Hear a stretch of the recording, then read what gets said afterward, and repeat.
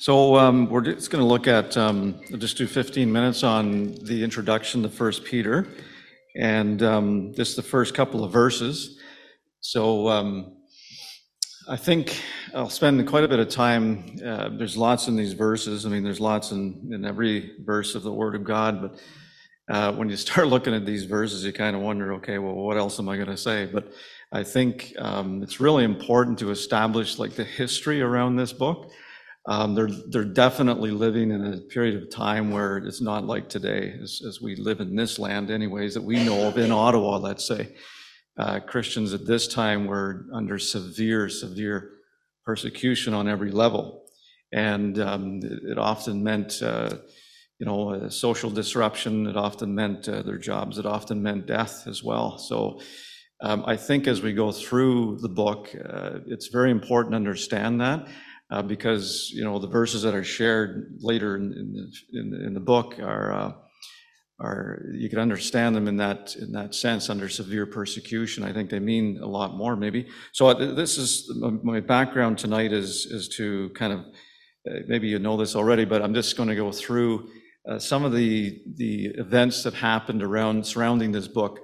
Oftentimes it's mentioned as the Job of the New Testament. So basically, Job was one who lived rightly for God, but yet he went under severe persecution for his righteous life. And, his relationship deepened and developed with the Lord during this time. And that is what 1 Peter is hoping for. With the Christians going under severe persecution, just like Job did, that their life would be enriched by this these experiences they were going through. And I have not lived in this type of atmosphere. I don't know, maybe you have, but under the threat of death and many other things that would come in to disrupt your life.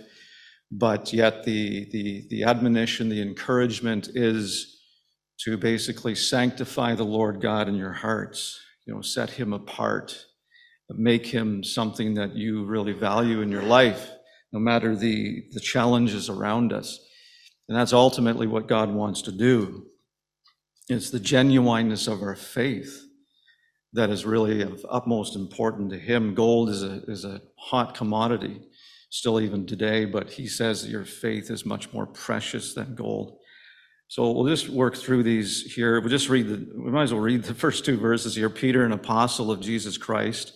So 1 Peter 1, to the pilgrims of the dispersion in Pontus, Galatia, Cappadocia, Asia, and Bithynia, elect according to the foreknowledge of God the Father in sanctification of the Spirit for obedience and sprinkling of the blood of Jesus Christ. Grace to you and peace be multiplied.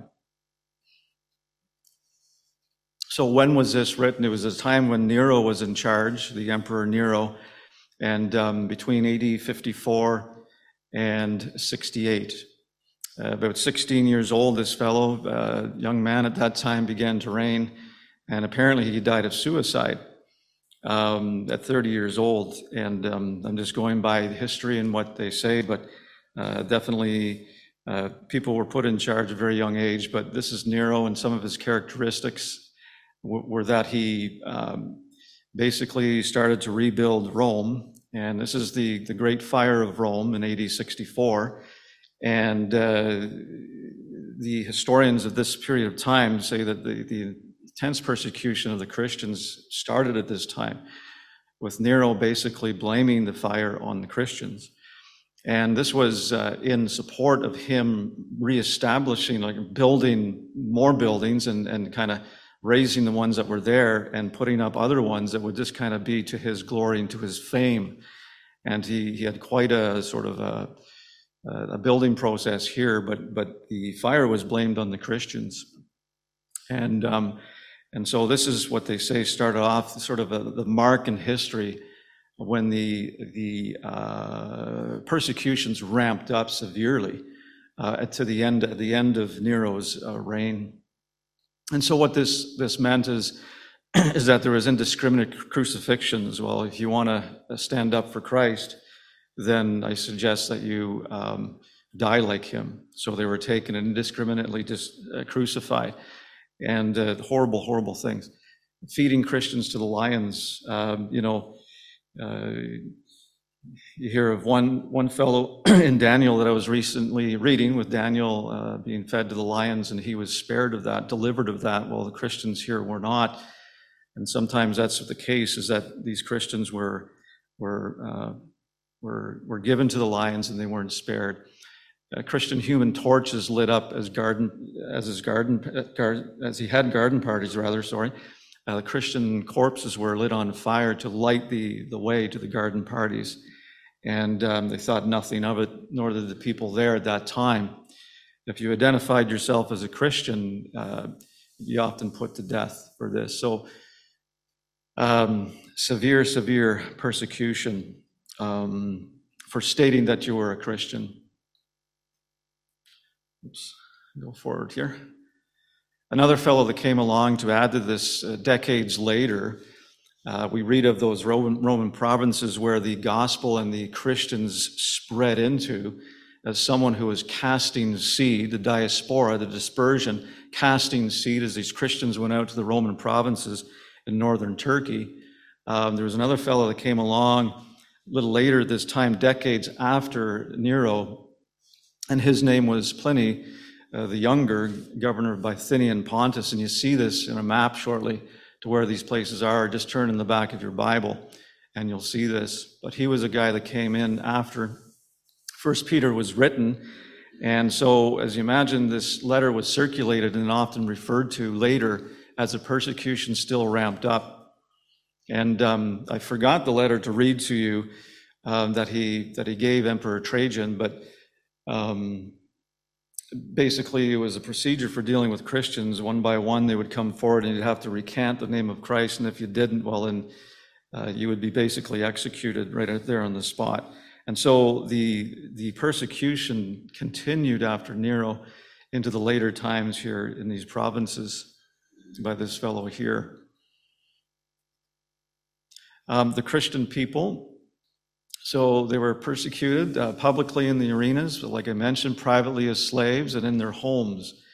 And 3:1-2 would just bear mention of that. That's why they have, he deals with wives and husbands in the homes and stuff like that.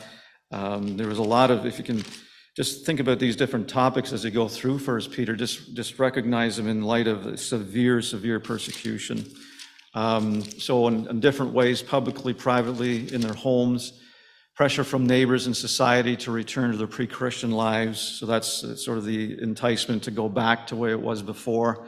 So this pressure on them came, the persecution came in that form as well. The Gentile converts became religious misfits in their own cultures. So you imagine a lot of these people that Peter's writing to were Gentiles, and even within their own culture that they definitely loved some aspects of, well, they became Christians, but now they're considered misfits, and they had to kind of abandon the celebration of their own culture. Attending work or attending weddings often include sacrificing to idols or worshiping the emperor. So it wasn't without its connection to always some religious obeisance of some way. So, just going to work every day, attending celebrations of weddings, you had to kind of then stop and give obeisance to the emperor, claim him as God and recant your faith maybe. And this is just disruptions on many levels that these Christians had to deal with at this time. And the social pressure was very intense. So as I mentioned, suffering included both physical abuse and death. So here's the related geography that's mentioned in the dispersion. The pilgrims, the strangers were dispersed, or the word is also diaspora, which means basically a spreading of the seed. They went into these areas here.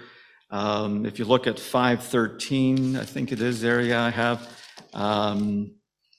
Basically, it looked like it was written from Rome. She who is in Babylon, elect together with you. Babylon was a code word for Rome at the time, the Roman Empire. It reminded them of what Babylon did way back when Babylon came in and ousted the Jews from where they lived. This code word Babylon was used among Christians to typify Rome. And in that circle there was where all these places existed there. Now, some people feel that the list of the Roman provinces that were used here were used as a pathway by which the carrier of the letter would follow. I don't know if that's true or not. I'm not sure. But, you can see how they might kind of do a circle right from here, come down and come up again into northern Turkey. This is where the letter was distributed to, and there's no other letter in the New Testament directed to be distributed as much as 1 Peter. I kind of like that, though, where God has his people, he will also give a word of encouragement, a word of exhortation, a word of stability to what they saw around them. Around them there was instability. But this is where it is, the related geography of this letter. Peter the writer, in 5:12, it mentions a fellow by the name of Silvanus, and he was a faithful brother. And it maybe was him that penned the words down as Peter spoke to them and spoke of them. And so Silvanus could be someone here that was used to help write the letter. So in Peter, in the beginning verse here, we have Peter introducing himself as Peter. He's using the Greek word Peter. This means a lot to those who were scattered abroad receiving this letter and reading the word Peter. It would mean that, okay, he is representing himself in the Greek form, not the Aramaic Cephas, and then not his family name Simon, Bar-Jonah, or Simeon. He comes across as Peter. This is what the Lord called me. He is that rock that the church will be built on, possibly reminding them of that incident in Peter's life where the Lord had spoken to him and changed his name. Universal appeal to a large audience, this kind of the use of his name, not just to Jewish Christians. So the Gentiles would be spoken to here as Peter just came in and represented himself as Peter. He also said that he was apostle of Jesus Christ. That brought authority. The people would understand that apostle brought great authority to the word that they were bringing. Remember, the requirements of an apostle had to be three of them, three requirements of an apostle. They had to be an eyewitness of the Lord Jesus and his resurrection. They had to spend time with him as well. And I just can't remember the third one right off the bat. But this brought great authority with Peter as he introduced himself as the apostle of Jesus Christ. And they would understand that the apostles were laying the foundations of the church. So it would bring tremendous comfort to know that it was an apostle that was writing to them. So the pilgrims of the dispersion, verse 1, it says that the pilgrims were a temporary resident who does not belong to the area. These were the strangers. They were away from home, but going home rather than just strangers in a strange land. And I like that thought there too, that they were away from home. Their home was not their home, but they were going to home on the way. So this kind of speaks to me too, that these Christians could not hold a tight grip on the things of life. They had to kind of maybe a half grip almost, because things were taken away very quickly from them. Dispersion refers to being scattered from this verb here, as I mentioned, to sow as seed. So the Lord was definitely using these people. He had a purpose for these people to spread the word out under these intense times. Not easy to go through, but these Christians are what they are, where they are, and when they are. The what, the where, and the when of their circumstances, guided by his hand ultimately. And they were to drive themselves to him, to seek care and love from the Lord Jesus, that the Lord Jesus went through his sufferings, and they were to go through this, and they were purposed to do that. Now, this next verse here, elected to what? That's a big topic, but I really appreciate what Peter Kerr had to say about this, is that the elect refers to the pilgrims here, and that they were elected as Christians to be pilgrims, strangers scattered abroad, and that's what the election refers to. It doesn't refer to salvation in this sense, and I reference Peter Kerr here for that work. They were elected to be these types of people in this land at this time. The dispersion and the scattering forth was according to the foreknowledge of God. The Lord knew that we all have to endure. He permitted it and chose them for this particular task. our election in Christ to fill a task for him, called to a specific testimony. And as we are, we know that the sanctification of the Spirit happens right in verse 2.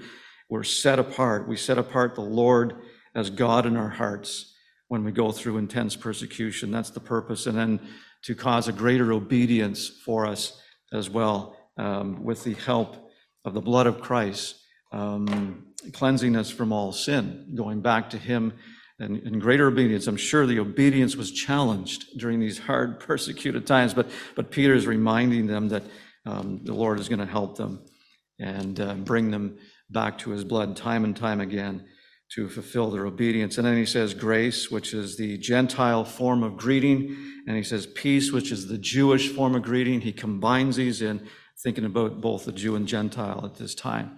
And it's multiplied. I want it to become more and more and more in your life. And that's all we have for the first two verses of 1 Peter. Thanks.